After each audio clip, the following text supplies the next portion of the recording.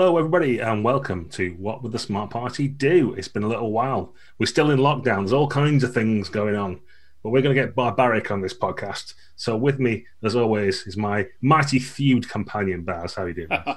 I'm flexing. Can you tell? Rubbing some oil into my massive thighs. I'm glad this is audio only now. Throwing my tresses into the breeze like a bad Bon Jovi video. And we've got some special guests to help us out with our topic. So we've got, with Pantherish Grace, Matt from Steve Forge Games. How you doing, Matt? I am coiled like a python. Good. That's what I wanted to hear. Again, I'm glad I've not got an actual image of that. And one of the writers for the Conan line, amongst other hot RPG products. So we've got Mr. Rich August. How you doing, Rich? Very well, thanks. Have you got any Conan-like adverbs or other like things you'd like to add? I have a Jaguar's readiness for this conversation. Beautiful. Wonderful. I'll spring forward with my tigerish grace at some point with more questions. So the topic for this evening, we thought, given that it's, I believe I'm informed by one of our special guests, the 84th anniversary of the demise of Howard, and indeed the release date for one of the Conan books for Cull, which Jason Durrell reliably informs me he took up the line developer role purely on the basis that he could have this book in the line. So that's the last of the Kickstarter books out now. We should talk about Conan, role-playing therein, swords and sorcery, or swords and sandals, as it's sometimes called, and all those kind of like heroic games. And thus we have this panoply of fine guests to discuss the topic.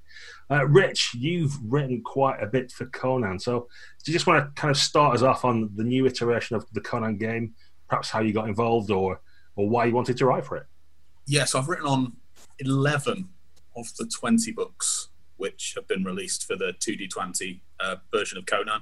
And I got involved when I was whoring myself out to any company that would have me.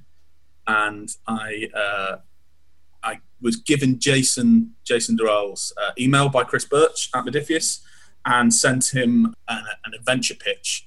He didn't like the first one, he didn't like the second one, but he really liked the third one, which ended up being called The Thousand Eyes of Almag Bell, which is in the Jewels Thrones of the Earth, rather, the adventure collection. Are we playing the first or the second one at the moment? We're playing the one that I make up each and every week. Oh, love it. So I ended up being lead writer on that book, and then basically ended up contributing a lot to, some stuff to the core book, and kind of went from there. So the 2D20 version is the first version which deliberately eschews any post-Robert E. Howard Conan material, because obviously after Howard's death, people like Lynn Carter and Al Sprague de Camp, is it? Sprague de Camp. Al Sprague de Camp, and then later on Robert Jordan and various different writers have written and added their pastiche material to the Conan world, some of it good, some of it less so. We wanted to get back to the foundational texts, which hopefully we have done so. Can I be controversial right from the beginning and say I grew up on the El Sprague de Camp books and I love them. I, in fact, enjoy them more than the originals. I think there's lots of great stuff in the pastiche material. My first ever encounter with Conan was actually the Robert Jordan books, which have far more boobs in them than anything Robert E. Howard ever wrote. Yeah. Which, as a kind of 12-year-old, when I found them in the library, was quite illuminating. Oh, right. But exactly. Look at this. Have you read this one? Which one's that? Voyager in Bondage. It's not a Conan book, but it is a swords and sorcery one. Simon Finch. If you want boobs in a book, and when you're like 16 or 14, this was a miracle. This book. That's one of the things that you get in pastiche Conan. Yeah. So like Robert E. Howard realized when his first Conan story was a Cull story that he rewrote. It's called, the Cull version is By This Act I Rule, and Cull is a much more thoughtful character than Conan. So there's literally a story called The Mirrors of Tuzan Thune, where Cull spends most of the story staring into mirrors and thinking deep thoughts. those didn't sell in huge numbers like Howard wanted to. So he started writing them with a focus on violence and black magic, and then later sex. Right. So that's when you get the archetypal sword and sorcery heroine, who is nearly always wearing barely anything, breathes very heavily a lot, probably because, proportionally, her lungs are not sufficient to actually keep her up. Certainly if you look in most of Frank Frazetta's art and stuff. And, usually often clinging to Conan and asking for his help. But that was deliberate. He kind of, that wasn't something he was especially interested in. Certainly if you look at his biography, it was more about the kind of great barbarian and a clash of civilization and nature and things like that. But they sold, and if you look at the covers for the Weird Tales, where Conan is the major feature, they nearly always feature the most salacious possible scene. So like the most famous one is from, I can't remember the name of the story, but it's a woman sort of chained up being whipped by another woman, neither of whom are wearing anything. No Conan there at all, but it is a Conan story. Okay. Baz, how did you get into this? I feel like we might be drifting into teenage reminiscence. Well, my teenage reminiscence is very different, actually. So I was kind of a precocious reader, as I guess a lot of us were, and I'm sure most of our audience were as well. 70s, 80s, little yellowed paperbacks, lots of stuff that was pulp, but I didn't know it was called pulp just then. Fritz Leiber, Michael Moorcock, Tolkien, obviously, all that kind of stuff, and loads of science fiction as well. But I think perhaps bizarrely, looking back, I didn't read any Howard. I didn't read any Lovecraft either. Lovecraft came along with Call of Cthulhu, the role-playing game. I'd never heard of it before then. So by the time I became aware of Conan through role-playing, it was a bit late. And then I realised that I had been reading them, but I read the Savage Sword of Conan comics that were imported into the UK with Barry Windsor Smith on art duties, possibly even writing duties at the time, I'm not sure. And I remember that because I'm also called Barry, and there are astonishingly few cool Barrys in the world. It's one of those terrible names that nobody christens their kids anymore. So I think I started reading it because it was drawn by a bloke called Barry. That's worse than the boobs thing, isn't it?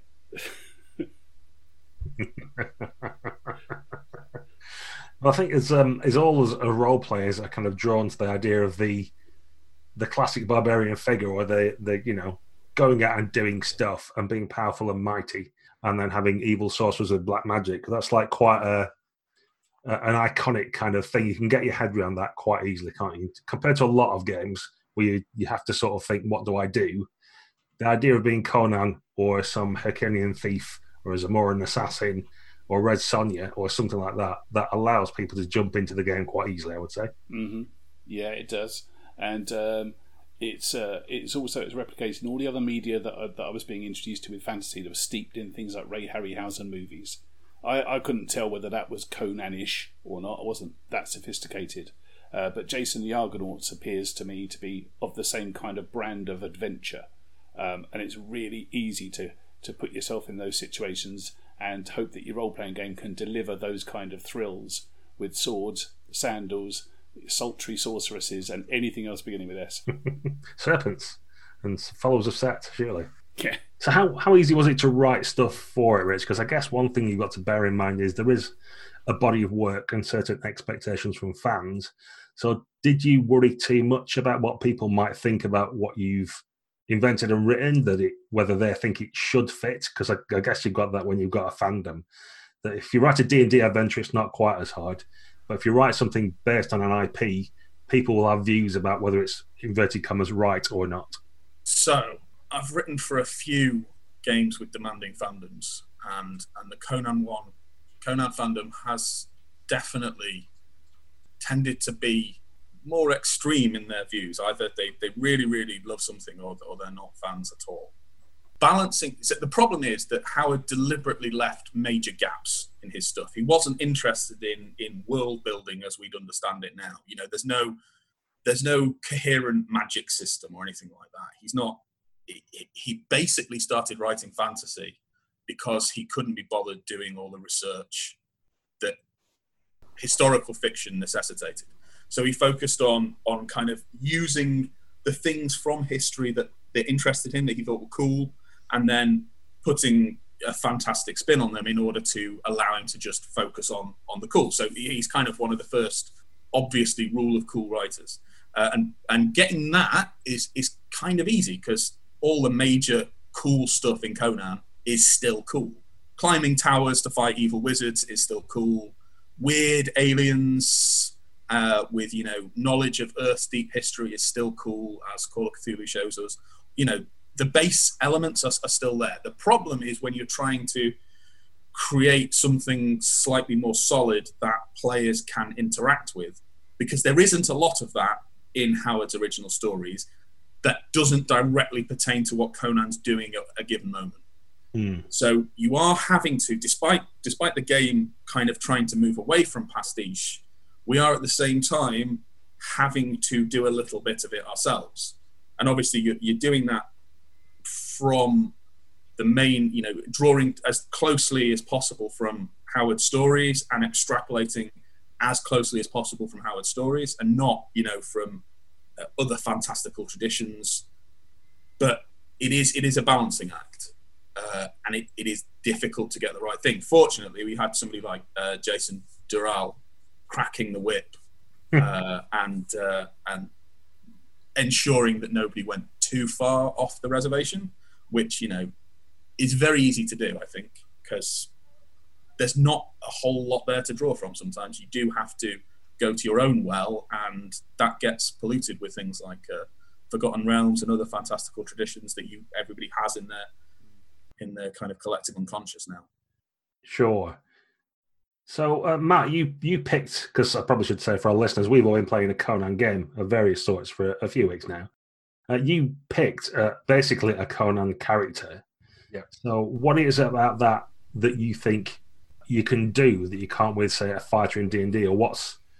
Because I guess some people might level the accusation against Conan-type material that it's quite one-dimensional. That you are a mighty few barbarian, you go around hitting things, you're not very clever.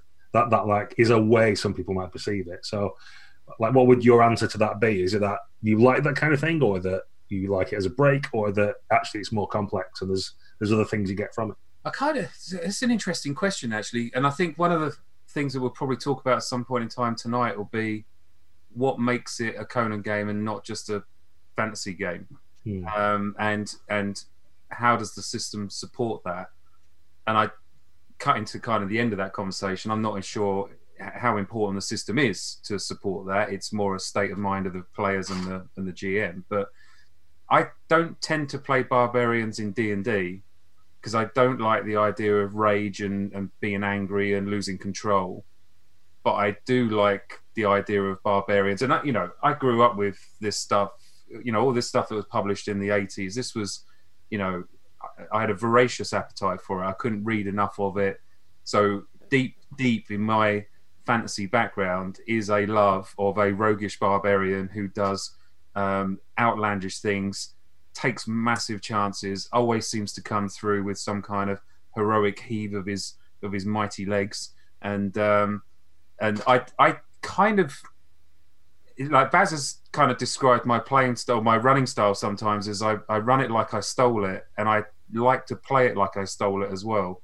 And I just feel like the four of us were experienced enough that Barbarian would be a hilarious amount of fun, because I could just throw a load of stuff at Richard, and I didn't care or know whether the system could deal with it or not, but I knew that he could.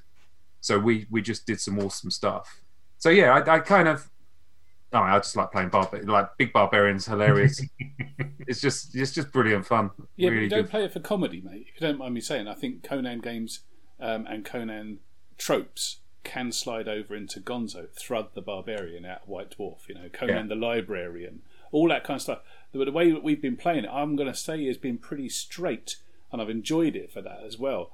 Conan must be so easy to tip over, not just into pastiche, like you say, Rich, but into just stupidity. I would hate that element of it if it was just comedy. Yeah. Do you know? I think that the barbarian that I played is probably the closest to my natural self, my natural personality. That says a lot. That explains everything. Yeah. You steal horses. Is that what you're trying to say to us? Seriously, if I could get away with it, I would do it. It's like, like, Stop skipping leg day then, man. yeah. Given what's happening to statues in the country at the moment, and what Borga does to statues, that's quite worrying. Weirdly, so that is a reflection of me. So that's a reality of my.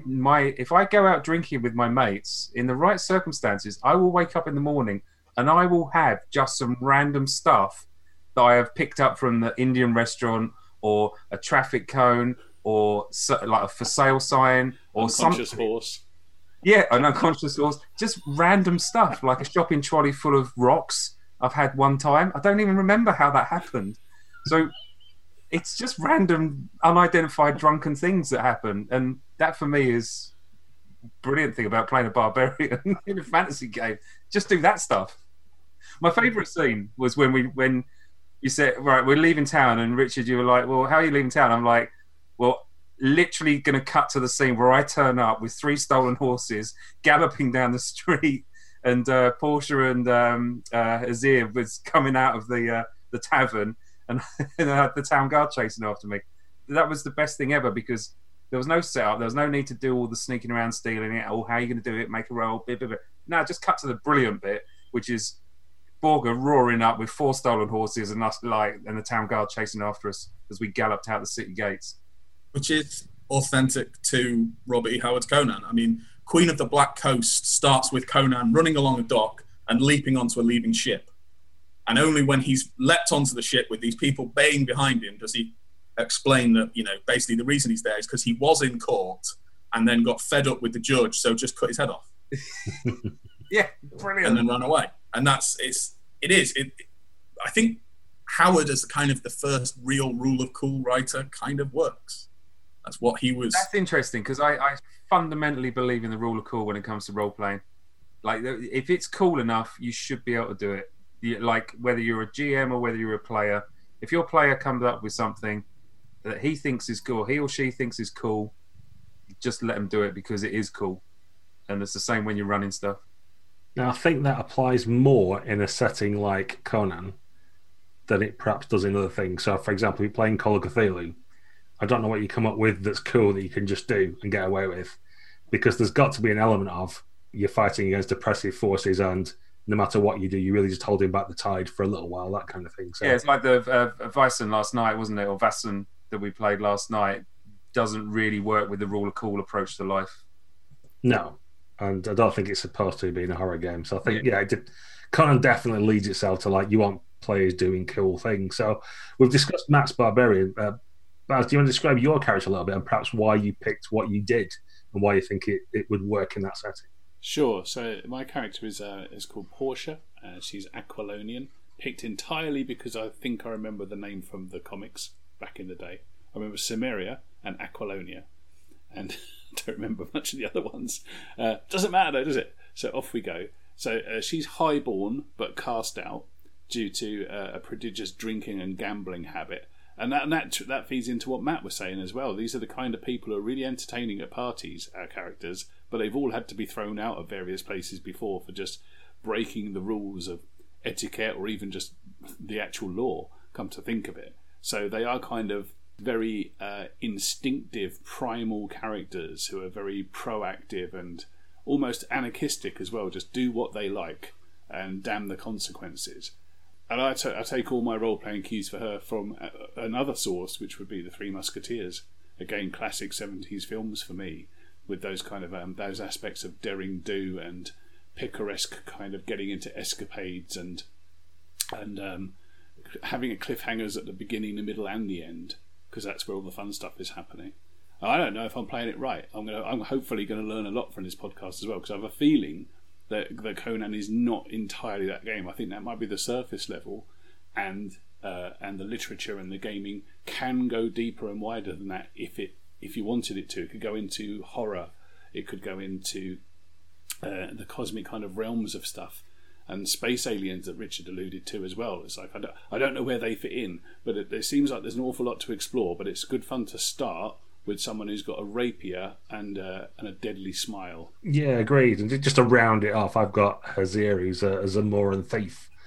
So really picked for contrast to the other two characters who are a bit more limelighty and either strong or dexterous, and add in your pantherish other words you want to do around that to describe them. But I thought I should have someone who's more in the shadows and stuff like that. But agree that even with that, I'm still pretty much doing stuff all the time and seeing whether I get away with it afterwards or not. That kind of approach to it. I think that's the sort of game. Do you think that's something that's generally broadly true, the Conan game, as the writing team and development team are writing it? Are they looking for people to play it to the hilt, do you think, Rich? Or was it written more or less like any other sort of game that you come across? I think there is the main difficulty in character classes or archetypes in Conan is finding people who aren't going to feel too left out when the combat starts. Because, you know, it is easy to... It's relatively easy to go, okay, well, you're a barbarian, you can fight everybody. Even a thief can, you know, you're there with your crossbow or your bow, you're hidden behind everybody, dealing damage. Finding things for the quieter characters to do can be difficult, particularly given that magic in Conan is always a bad thing. You don't have wizards and sorcerers on your team. There are rules for kind of doing that, but the cost is high. You know, it's Lovecraftian sorcery. It's going to rot your brain if you use it, which means that it's a little harder to be a scholar or a thinker or somebody like that than it is to be a kind of active martial character. Yeah. But, you know, clever players always find ways of working around that, I think. Sure. So we don't really want to get too much into deep dive of the system, I don't think, but I think it's fair to say that after a couple of goals at the 2D20 system, I think we've already sort of alluded to it, talk about characters, the way we were playing, which is a lot of players doing a lot and skipping scenes and getting on with stuff. Arguably, the 2D20 system wasn't great for us personally. I know the peoples love it, so that's fine. Great for me. It worked for you, Matt. Yeah, it was great for a barbarian hitting thing. Matt got 2D20s, Gaz got 0, and I got 0. That's why it's called 2D20. I don't know what it was, because we did the online character generation thing, didn't we? Mm-hmm. And none of us had really read books. None of us really knew what we were doing. We were just picking stuff that sounded cool and in line with our characters. And then in play, it turned out that I genuinely think I'd accidentally min-maxed the perfect barbarian and was doing 4 and 5 times as much damage as the next nearest person with ease. Not even, you know, going into any effort about it. Just on average, yeah. Just on average, 15 damage, and you're like, wow, I can do like 4 and feel good about myself. Portia was very, very hard to hit. True. Baz had kind of managed to optimize the perfect defense character, but yeah, again by accident, was not much good at dealing out punishment. Yeah.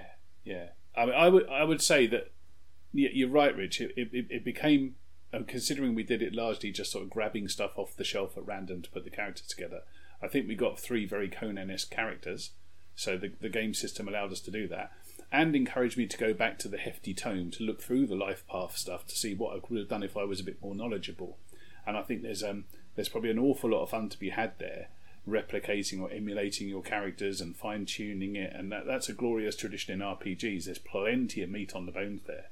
However, having gone into it with just like a cartoon-level knowledge of Conan, it generates a very, very intimidating set of character sheets at the end of it.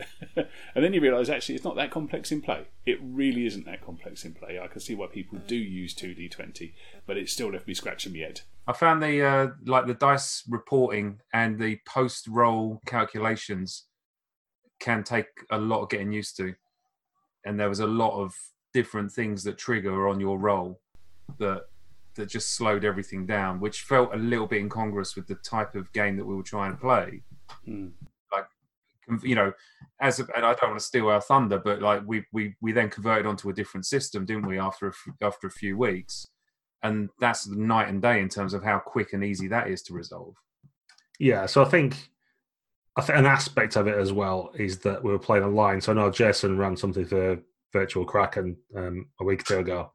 That's part of it. And he was running Conan, but he chose that the system we chose in the end as well, Barbarians of Lemuria, just because running the game online, you want something that's less complex in terms of working out the answers and just to be able to move on. So there's an element of being online, I think. But yeah, as well, I think it's a system that benefits from you knowing it and getting into it, for example. So I think it was probably no more complicated than, for example, if I had to run a 10th level D&D character, there'd be all kinds of like abilities and stuff I've got, and I'd be like, I don't try to work out what triggered off what and how often to use my stuff. Yeah, true. So I think familiarity and campaign play probably brings some of that to the game. But yeah, like I said, for us, we switched to Barbarians of Lemuria, which I was worried would be a bit too simple for us, or for me personally, because I like a bit of crunch. But it's turned out to be pretty good, I think. What are your guys' opinions?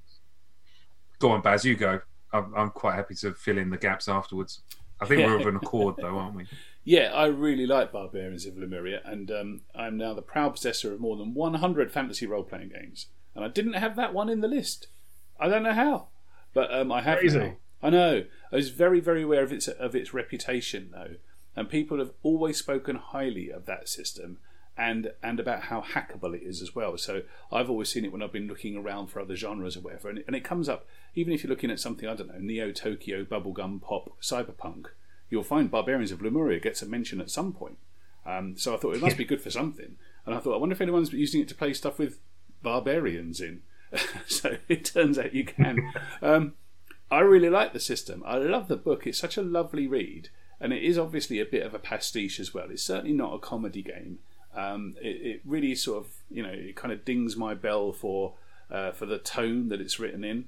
There's a huge amount of resource in there for what is ostensibly a very light game. It's actually packed with adventure hooks and cool art and ideas that ping off the page. And Gaz always says this, but it's the sort of thing where you get an adventure idea every paragraph on some of those pages, and you find yourself want to scribble stuff down.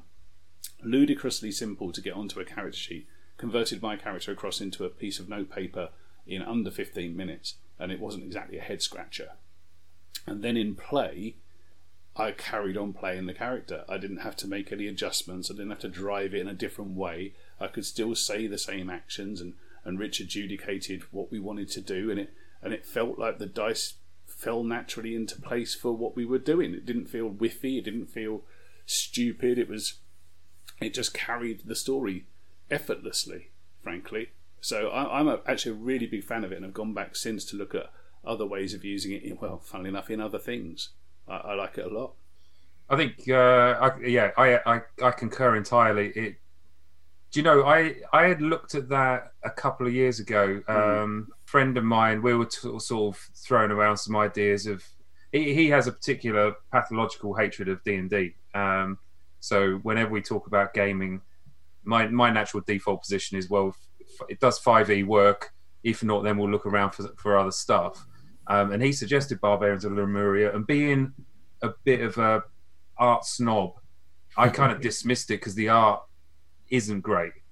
It's just like quite low cost artwork, in my opinion. Now, I don't want to be dismissive of the people who did it because they can draw they're far more talented at illustrating and drawing than I ever will be. But from a critical professional eye, I would love that book to have some budget thrown at it and get some decent layout and some really high quality art in there.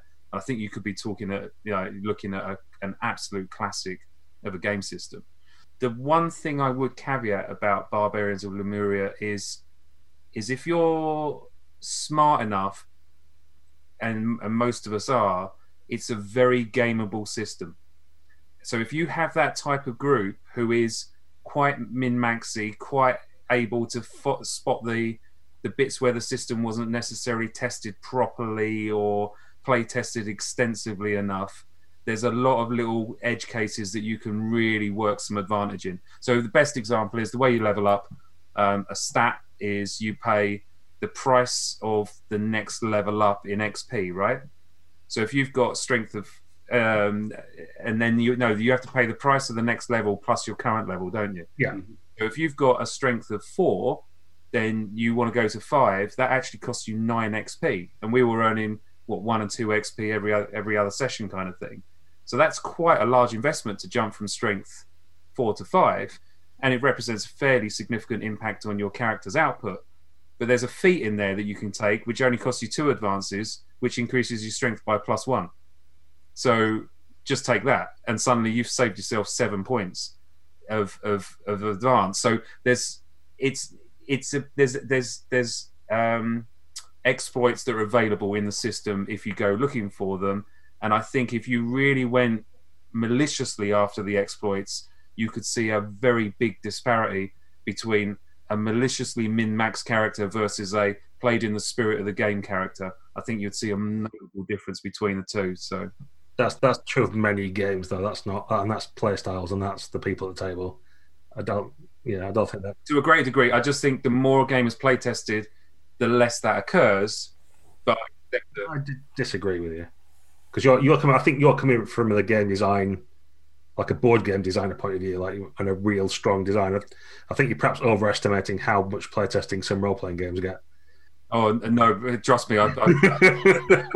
When you talk about the odd exploit, it's like I think it's a game that exists for one of the reasons it works so well for Conan, and one of the reasons all 3 characters, Borga, Hazir, Portia, could be ported so easily over, is because it's such a accurate realization of the genre and genre tropes. And it relies, I think it does, I think it is a gameable system, but I think a lot of highly and well-realized genre emulators are, because you have to give people the opportunities to achieve a certain kind of character and trust them that the reason they're playing, say, Barbarians of Lemuria, is because they want to play a game that's like a Robert E. Howard or a Fritz Leiber short story. Yeah. And what you don't get in a Howard or Fritz Leiber short story is the bit where a 10th level fighter goes into a room of 2nd level goblins and wastes all of them without even thinking about it. Yeah. You'll have the bit where, Conan takes 3 guards down without even thinking about it, but then he'll face somebody who cuts him across the ribs or something. You have to, I think, it's a game where you have to trust the players, because you have to trust they want to be playing that kind of game. No, and I think you're right. I mean, I guess using the word malicious was possibly the wrong kind of influence, because I do think of one of my buddies who I've been gaming with for like 25, 30 years now, 25 years at least, guy called Sai. He can't help himself. We call him the book licker, and he just sits there and he just licks the book over and over until he extracts all the flavour from it and gets the min-max character. So he's the guy in Savage Worlds who has a rapier and a buckler because it gives him his maximum parry and doesn't affect his DPS. He's that guy, right? So he won't be able to help himself. And I do worry if the disparity between characters is too great, it can affect everyone's enjoyment of it. And so a game needs to be played by people who are willing to operate within the social contract that the boundaries of which that game allows. So a game like D&D, which has been played by hundreds of thousands, if not millions of people, countless millions of hours of gameplay gone into that. They're constantly FAQing it and updating it and rebalancing things based on feedback they're getting. It's really, really hard to utterly min-max a character in 5e that overshadows the other characters. You can still find a min-max combo. You can still find some cool edge case stuff to do, but you're not going to do it to the point where you're making other players around the table feel inadequate. And I think that's the bit that... But it's player contract. But the more susceptible a system is to that, the more the temptation will be for players of that ilk to fall into that trap. So if we think about that that in the sense of Conan, that brings up, I think that takes me to a place where you have to talk about disparity between characters, but from a different angle. Conan is a character as well as a setting, and Conan is the hero in those books as well as the setting, in the same way that Buffy is, or Batman is, or those kind of things. So, I mean, you could say like that party structure in Conan, and I'm not a scholar of the books at all, but I don't recall him wandering around with 5 or 6 other people and them all having to be reasonably equally weighted in effectiveness, either narratively or from a game perspective. Yeah. So you could say then that both 2D20 version and Barbarians of Lemuria are basically just falling into that kind of trope as well. Like, one of you gets to be Indiana Jones and the rest of you probably don't have the pure punching power of those guys, but you might have the narrative power. So I don't know what it's like in the Conan stories. Rich talked about like non-combat abilities. Are there 4 or 5 characters moving around as a group and all being effective? No. There are usually... Conan often meets other people who are kind of relatively equally skilled to him. So there's Taurus of Numidia in the Tower of the Elephant, who Conan concedes is a better thief than him, but then gets killed. There's Valeria of the Red Blades or the Red Brotherhood, who's like a woman pirate in red nails, which is a great story. She's an awesome character and is a kind of fencer, etc. But she still requires rescuing by Conan, as you point out. But Conan is the hero. He's the person who does the coolest thing in the stories and is always going to survive. But the writing of that time was a lot more simplistic and had far simpler cast of characters compared to a lot of the novels we read nowadays, with things like Game of Thrones with a cast of 50 key characters that you need to keep track of. It's not a criticism. What's interesting... Sorry, Bess. It's not a criticism of the books at all. It's just that if you want to play role-playing in that style, if you come to it from being a fan of the books or whatever, is it okay in an RPG to have different levels of power? Is it okay for Brogar, your character, to be 5 times as good as everybody else at anything that revolves around a dice? I'm not saying one way or the other that it is or it isn't, but it's like, a lot of your trad games try to put everybody on an equal keel, and you were talking, Matt, about mechanical balance to try and ensure that happens. Is that actually necessary in a Conan emulator? I think we're close to hitting the nail on the head, and I'm happy to kind of jump off the fence on one side. I think it's fine for one character to overshadow the other characters in specific circumstances where it's their turn to have the spotlight. But it shouldn't be able to carry the spotlight through all the different types of scenes. So we had accidentally or instinctively 3 characters that really complemented each other well. We had you with your courtly graces and your ability to interact with people and negotiate and do all that kind of FaceTime stuff. We had Borga, who was great if there was a locked door and some demons to kind of slay. And we had Hazir, who was great at sneaking around, stealthing about and getting us information and doing that. So the spotlight quite happily shone around the party that we had.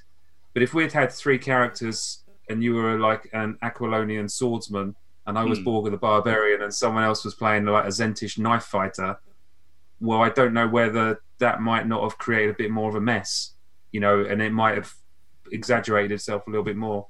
I think we're possibly dancing on the head of a pin, to be honest with you. I think it's not possible to come up with a system that perfectly caters for every single kind of player. So I guess the takeaway for me is, if you've got a player that you think might be tempted by some really horrendous exploits, just kind of keep an eye on it and make sure they stay within the spirit of the game, because I do think that the nature of Barbarians is you could kind of break it if you really went after it. That's just my view. I think that's true of many other games. I don't think that's a particular one of this. Doesn't make it right though, Gaz. Well, people have different play styles, the stat exploit, as you call it, you mentioned, like we can all use that. It's not like the other side of the coin is that it's not like there's a fighter class and only fighters get to have that. Like all the talents that you can buy, pretty much anyone can get hold of and build the character how they want to. No, that's true. So it's not like everybody picks a particular subset, so they'll get better things that people in other sets that don't. Because it's an open system, it means people can grab bits from all over the place and have 4 different careers.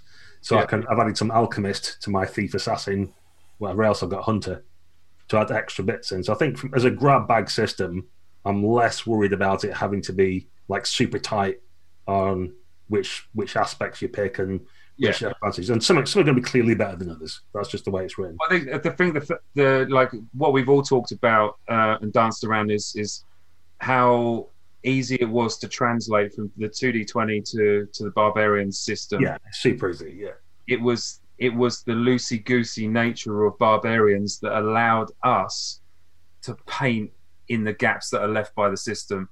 and us painting in those gaps is what created a strong impression that it was very easy to translate across. If you think about it, the system didn't really underpin, oh, this is definitely Portia because it's got exactly the same abilities, but it felt like Portia because the system allowed enough gaps for you to fill them in with your imagination and your kind of colouring of the character, as it were. Let me ask a question about system, which hopefully you'll all have a good opinion on. I hope is that 2D20 wasn't written for Conan, wasn't written for the Conan game. 2D20 is a house system that's been used in lots of different applications with tweaks and twists along the way. Barbarians of Lemuria is obviously written for Barbarians of Lemuria, even though, I mean, ironically, perhaps people try and take the system out of it and use it for other things. If you're trying to emulate, and emulation is a loaded term, I keep saying it, and perhaps I need to qualify that, but if you are trying to emulate Conan as a genre, then is a generic game your best call, or are games better if they are bespoke, if they're written specifically to emulate that one genre? It will come as no surprise to know I have an incredibly strong view on this, but I'm going to talking a lot, though, haven't you? I'm going to keep my powder dry and see what other people think. Rich, you were going to say something. Do you want to jump in? I was. It's not specifically germane to Barcy's point, but maybe I Bring can it in anyway. wave that we do together. So I think part of the issue, it's like when you were talking about the grab bag of different exploits and feats you can take in Barbarians of Lemuria, is that because of how we are conditioned to think as gamers, where your first point of contact is nearly always D&D, and there's this sense of ownership over certain traits, certain niches and things. The idea of being able to go, well, no, I want a bit of that, and I want a bit of that, and I want a bit of that, is quite alien. And actually, that's far truer to the sword and sorcery characters than the D&D, the kind of strict delineation of roles which D&D gives you. So it's like to move on from Howard a little bit to get to Lieber, you know, Fafhrd and the Grey Mouser are both amazing swordsmen, and the Grey Mouser is also a wizard, and he's also a thief, and he's also hyper intelligent, and so you've in a way, I think the genre elements actually have to push through certain role-playing tropes, because, you know, we've reached a stage now where role-playing has its own set of tropes, which, when you're trying to emulate a particular generic influence, actually clash against each other. And that's, I think, one of the reasons 2D20 does work with Conan. Is maybe 10% crunchier than I'd have liked. I'd have preferred something like they got with John Carter of Mars. But because it has fewer of those built-in ideas about what your character should be able to do, you can build an archetype, you can build a specific archetype, but you can broaden it out more. You can start looking at different skills. You just might not always be quite as good at those as people who are, who start with them. Whereas, in something like D&D, and I love D&D as much as anybody, if you are not a barbarian, you are not getting rage. You are going to have to take a level in barbarian. And that gives you a very different approach to an understanding of fantasy, because there, everybody is a particular tool in a tool set with a specific use. Yeah. A sword and sorcery game, it's more about how you differentiate the characters and less about how you differentiate the numbers on the paper, I think. Yeah, I like that, because I think for Conan as well, like certainly a lot of the books, if you look for across all the authors, but it's Conan the pirate, Conan the mercenary, Conan, he had like loads of different jobs. So it feels like you want a system where you can do lots of different things at certain points, as either the demands of the scenario, or you feel like you want to change, or you go to a different setting in a different city, or whatever it might be. I think that ability to be flexible and pick up bits and pieces that you want or need is fine. And then that's probably on the players to make sure that you've all got your own niche protection. So I don't suddenly start, jacking up the raids and end up being like impinging on bogus territory by suddenly being like really strong and having a two-handed axe. That'd just be weird. But there's like enough scope to do other things perhaps become like an excellent archer or something, or whatever it might be. I don't know. I forget what Bazzy's original question was now, but generic or bespoke. So I'll flesh it out with a further example before Matt gives us his massive opinion. So, is it a Conan game if it doesn't include rules for carousing and getting drunk and having a shopping trolley full of rocks in your bed the next morning? Which, a generic game might not have, understandably. It might not go to that level of the shopping trolley and rocks random table. Should Conan have that in it to really support that kind of game? And you could say the same about anything you were trying to do. Should the Alien game have something about, like, specifically about acid and whether it burns through steel or not? That's a terrible example. So that's where I'm getting at. No, I think yes, it helps. So the Alien game, for example, has got a stress mechanic in it. So as things are going, you get more and more stressed until eventually you have to start rolling on the table and bad things might happen to you. You might run off or whatever. But that feels appropriate for that game, that there should be something there. And if you're playing Dark Sun, you should care about how much water you've got, because it's a really rare commodity and it should be something that you're looking after. And it can fit within the existing rule system you've got. You can just put some extra words around it so that people know what they're doing. But I think, it definitely helps a genre game to have things that game's about and make them important in that game. I can see Matt revving up. He's flexing. He's had to keep quiet for like 5 minutes now. So. It just goes against everything that I believe in. I think given equal levels of design quality, a bespoke system will deliver a far more powerful experience for that game or for that setting than a generic modular system ever will. So I would always try and play a system that's designed bespoke for that setting. I just think it's going to give you a far superior experience. I think one of the things that's worth talking about is, having waxed lyrical about how much we love Barbarians of Lemuria, and we certainly do. There were a couple of things that I found a fraction clunky in practice, but when you read them on paper, they seemed really cool. Mm-hmm. And it was the skill system. So controversially, because I know Baz loves this, but I found the skill system a fraction weird insofar as, and for people who aren't familiar with it, the idea is you have 3 or 4 backgrounds, you put a number of points into each background, and then if you can reference your background as applicable to a thing you want to do, you get that as your skill. So you don't have run, jump, sail, ride ponies or whatever. You just have barbarian, thief, scholar, whatever it is, courtesan, which sounds brilliant. But what I noticed was it was really hard for Richard, when he was reffing, to ask for a specific role. And that short cut of when you're playing a game like D&D, you go, right, everyone make a perception check. It's like, what you're trying to say, and what we found we were doing was, Richard's like, well, make some kind of perception-y check. And we're going, well, I'm a barbarian with eyes like an eagle. Can I use that? Sure you can.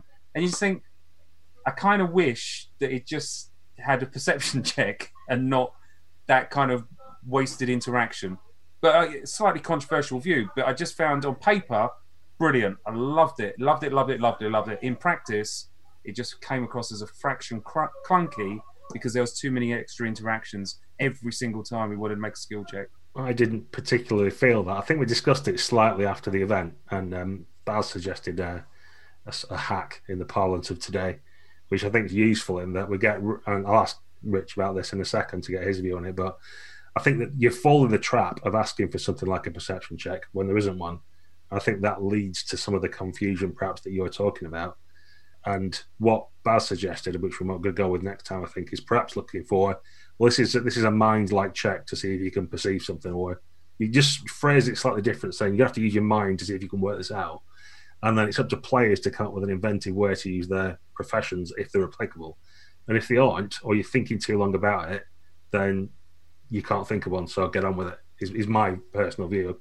Because that's the problem I find in those sort of games, is when you let the players have a choice of what they can add in if they want to, quite often players will spend a lot of time thinking about whether they can wangle it in or what else they can get off the sheet to put in there. And really, if you can't think of something very quickly, it's not applicable. So stop thinking about it. Just get on with it and say what you've got and what you haven't. But the downside is like you spend all your time coming up with wonderful reasons why you can use your most powerful background. That's not a downside. So okay, so I've got a feature to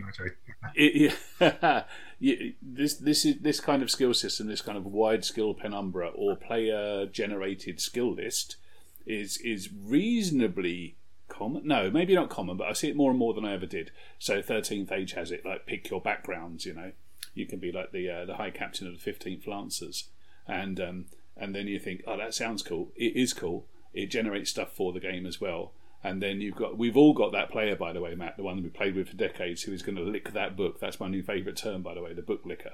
Right, I've got one, and he always puts, if it's a modern day game, he was always a US Ranger. If it's a fantasy game, he always puts ninja. If it's any other game, he always puts pirate captain. And I know that he's thinking, I'll use this for every single role. There's nothing I can't do with this. I'm just going to use my ninja power, and I'm going to press that button every single time. And your initial reaction is like, oh, no way, that needs reining in some way. That can't be right. But then after a while, and I think I read this in a 13th Age advice book, and it really opened my mind to it, is go ahead, let them press the ninja button. Press the ninja button all day long. They're having a fantastic time, and every other player in that game knows that person is a ninja. Every other person in that game knows what that character will do. All they're doing is they are slightly one-dimensional, but what a great dimension. And, it's their dice, it's their game, let them play it. When you stop thinking about it as a problem, it instantly evaporates and becomes actually like their cool shtick. It's their cool move. If you had one skill, Matt, in your character, and it was Barbarian, and you had 5 points in it and no points in anything else, yeah, it would feel a bit cheesy, but if we all just lent into it, it would be great. You're just activating Barbarian skill for everything. And it's even better when you're trying to activate it, like get a discount on rooms for the night. Can I use my Barbarian? Well, you tell me how. It just means that you approach that way the way that Conan would do it, which is you get the desk jockey and you slam his head off the desk until he gives you the keys. Whereas if you had the skill Persuade to give yourself arguably a more rounded character, you'd try and persuade them, and nobody wants to see Conan persuading people. Everybody wants to see characters be characters. Is that not in itself then a very persuasive argument for just having one background and create a stronger polarized character? Well, possibly, and D&D does that with a class system, and Barbarians of Lemuria kind of does it by giving you 4 backgrounds and only 4 points to spend. So you end up taking one, which is your big one, isn't it? The one you want to use a lot. I've got like a background with 0 points in it. I quite like having it written on my sheet, but I don't think I've ever had to say it out loud in the game. And I don't mind it. I used to think that's one of those things where you think this is game destroying, and actually with the right people, because that's always the caveat, it's game enhancing. I think it works just fine. Can it work for years? Probably not, but you can get a nice short campaign out of it, and you're playing 2-dimensional characters almost, but in a really full-on way. We've got a character or a player in my Gone game, and he has clear voiced, which has turned out to be in the game where you go around speaking to people and finding out what's wrong, really useful. So he uses that all the time. But even after 2 or 3 weeks, he started to say himself, is it all right if I use clear voiced again? I feel like I'm using it all the time. And he's trying to find ways not to use it. And we had the last island was mainly underwater, so he couldn't use his clear voiced, which became a great source of amusement. But it comes down, I think, as best as to a player thing. So one player might want to just press a big button to get the big bonuses all the time. But with a different set of players, you want to change it up because you get bored of saying the same thing. So you want to do different things.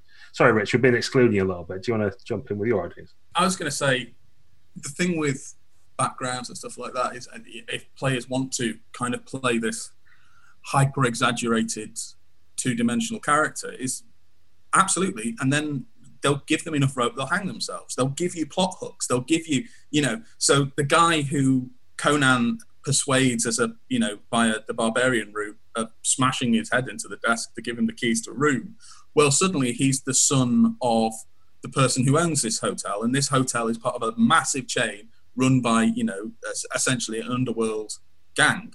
And suddenly the inn is surrounded by numerous men with bows, all of whom are looking to skewer this, intransigent barbarian. And that's I tend to think with rules lighter systems, you do need to be more experienced. I think you need to understand who you're playing with, what you're trying to achieve, and to some extent, you need players who are willing to invest in it. But the lack of the flexibility that the lack of rules gives you means, as a GM, you have license to improvise in a way that far more sort of rules consistent systems don't provide for. You know, in D&D, when somebody wants to do something, they'll go, okay, so I'm using this, and then I can use this skill, and then this means this, and you spend time analyzing the character sheet rather than playing the game. That's really true.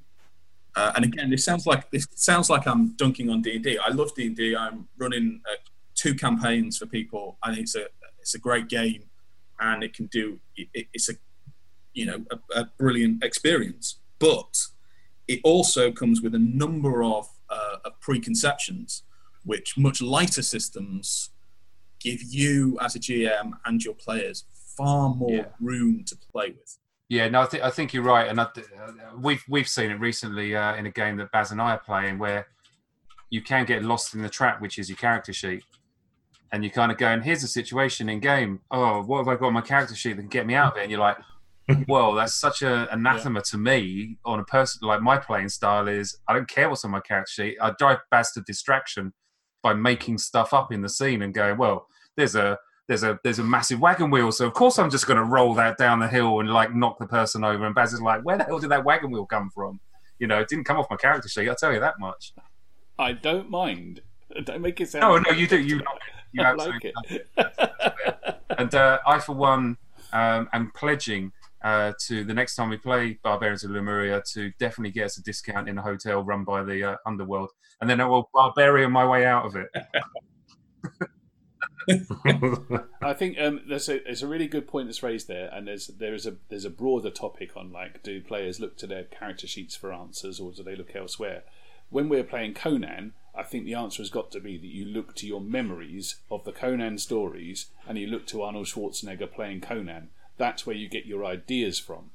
And no matter the system, if you are looking down to see if you've got like a bigger skill in axe than you have in dagger and what's appropriate this time, you're largely perhaps missing the point of playing a Conan game. That's what makes it different to a fantasy game. You're taking your inspiration not from the game, maybe bizarrely, but from what you know about the game. It'd be interesting to see what would happen if somebody played Conan who had zero exposure to Conan, which I think is going to be remarkably hard to find that player, by the way, because it's kind of, it's proper mass media now, isn't it? But what are they doing playing Conan anyway? They're probably better off playing something else. Our Conan game comes from other sources than the numbers, doesn't it? Which is perhaps, Matt, where that thing that you were talking about before about unbalanced characters doesn't matter. It doesn't matter so much. Who's looking for that number? Your bootlickers need not apply. Booklickers, not bootlickers. Bootlickers can always apply to my games. I have a special boot. They get extra hit points, don't they? They do.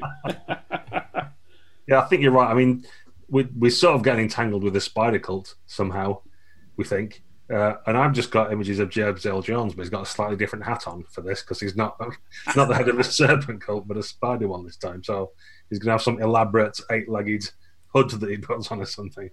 But you're right. You think to the media and the tropes and the easy, long-hanging fruit, I guess you call it. But then what makes the game? It must have makes the game of that style, I think. How easy was it for you, Rich, to switch over from running classic 2D20 Conan into a different system? Because I think we said, switching characters over was quite easy. So from a GM point of view as well, was there any wrinkles there, or did that just kind of flow nicely as well?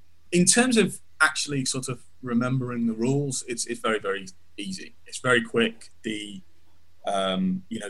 Barbarians of Lemuria book has a load of different enemies. You can just kind of flick to one that looks about right. It's very easy to gauge who you're meant to be fighting, and running the combats is extremely easy.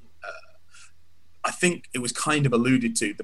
The only issue I found was maybe leading players a little too much. Because it's such a loosey-goosey system, there is a tendency to try and kind of push players to, well, you've got this on your character sheet.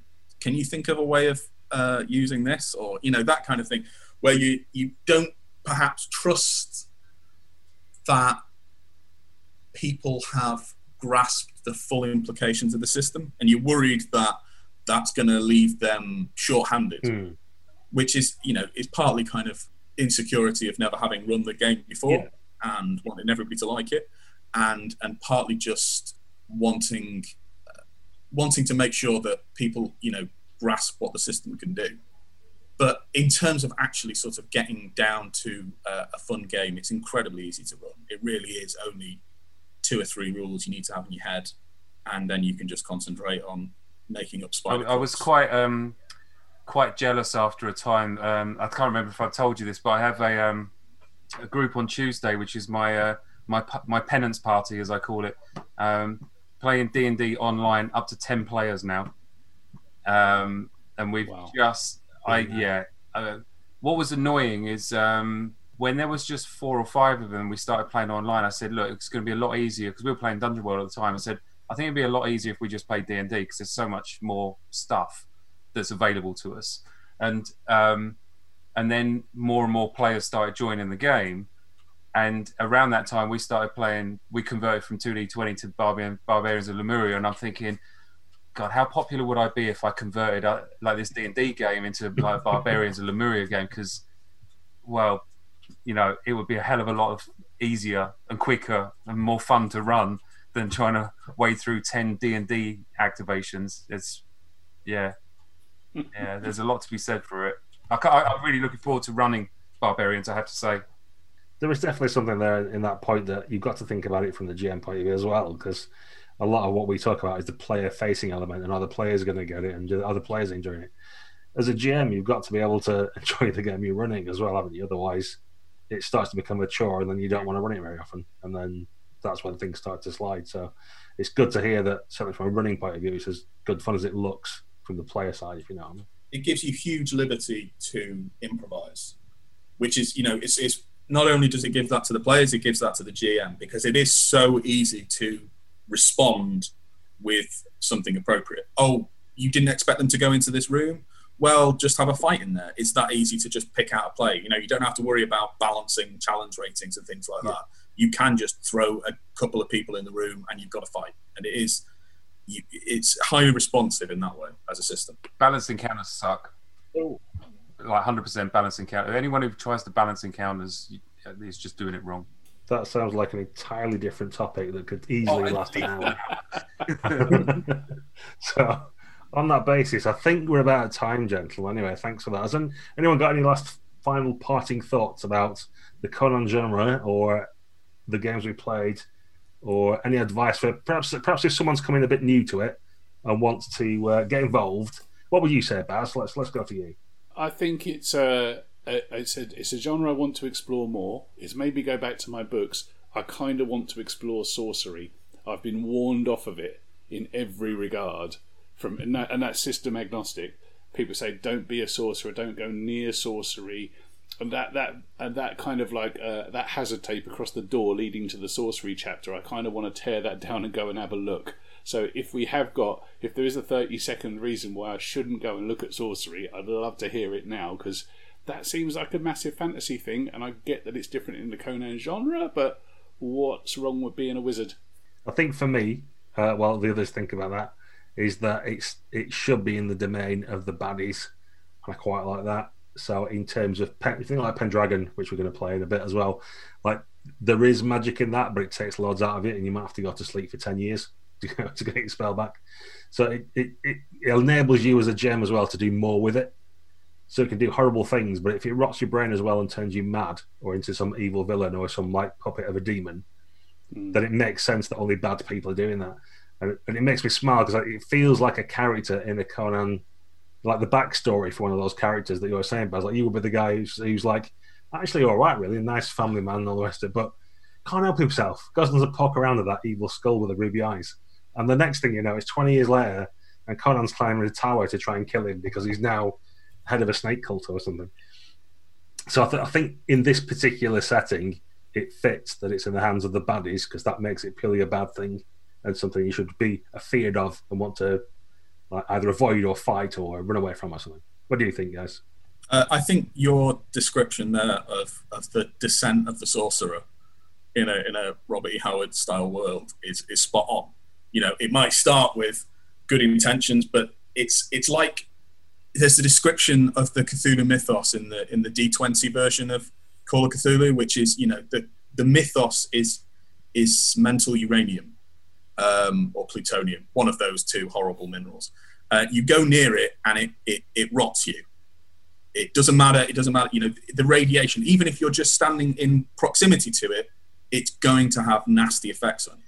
And yeah, you'll get power, but eventually some mighty thewed barbarian is going to come up and chop your head off because you're evil. You might not even have realised it, but you're evil now. It might make an interesting campaign play to have someone who just start going down that path. It feels a little bit like Warhammer, where the magic corrupts. So you start off with a wizard, but he doesn't last that long through the campaign because he goes wrong. Cool. Well, yes, we are definitely at time now with talk of evil sorcerers and stuff put on past. We are the characters who are going to go and end all that. And I highly recommend, I think we can say, Barbarians of Lemuria for those kind of stories. So if you're playing with a different system, perhaps you use Savage Worlds or Fate or anything, let us know what it is that you use for doing Conan-type games or any hot tips that we might have missed, because we always like hearing about what you guys are playing and what you're up to. And thanks once again to our glorious guests, Matt and Rich. Thanks for coming on. It's great to hear from you. Just a wizard. Thanks to you, Baz. I'm going to try and keep you away from any evil skulls or anything that we come across in our adventures. We watched because now I know what you're up to. You've never managed it so far, mate. Yeah, no, but I feel like I should try. It's in all the trying. The thought that counts. Okay, thanks very much, guys, and we will see you next time on What Would the Smart Party Do? Cheerio!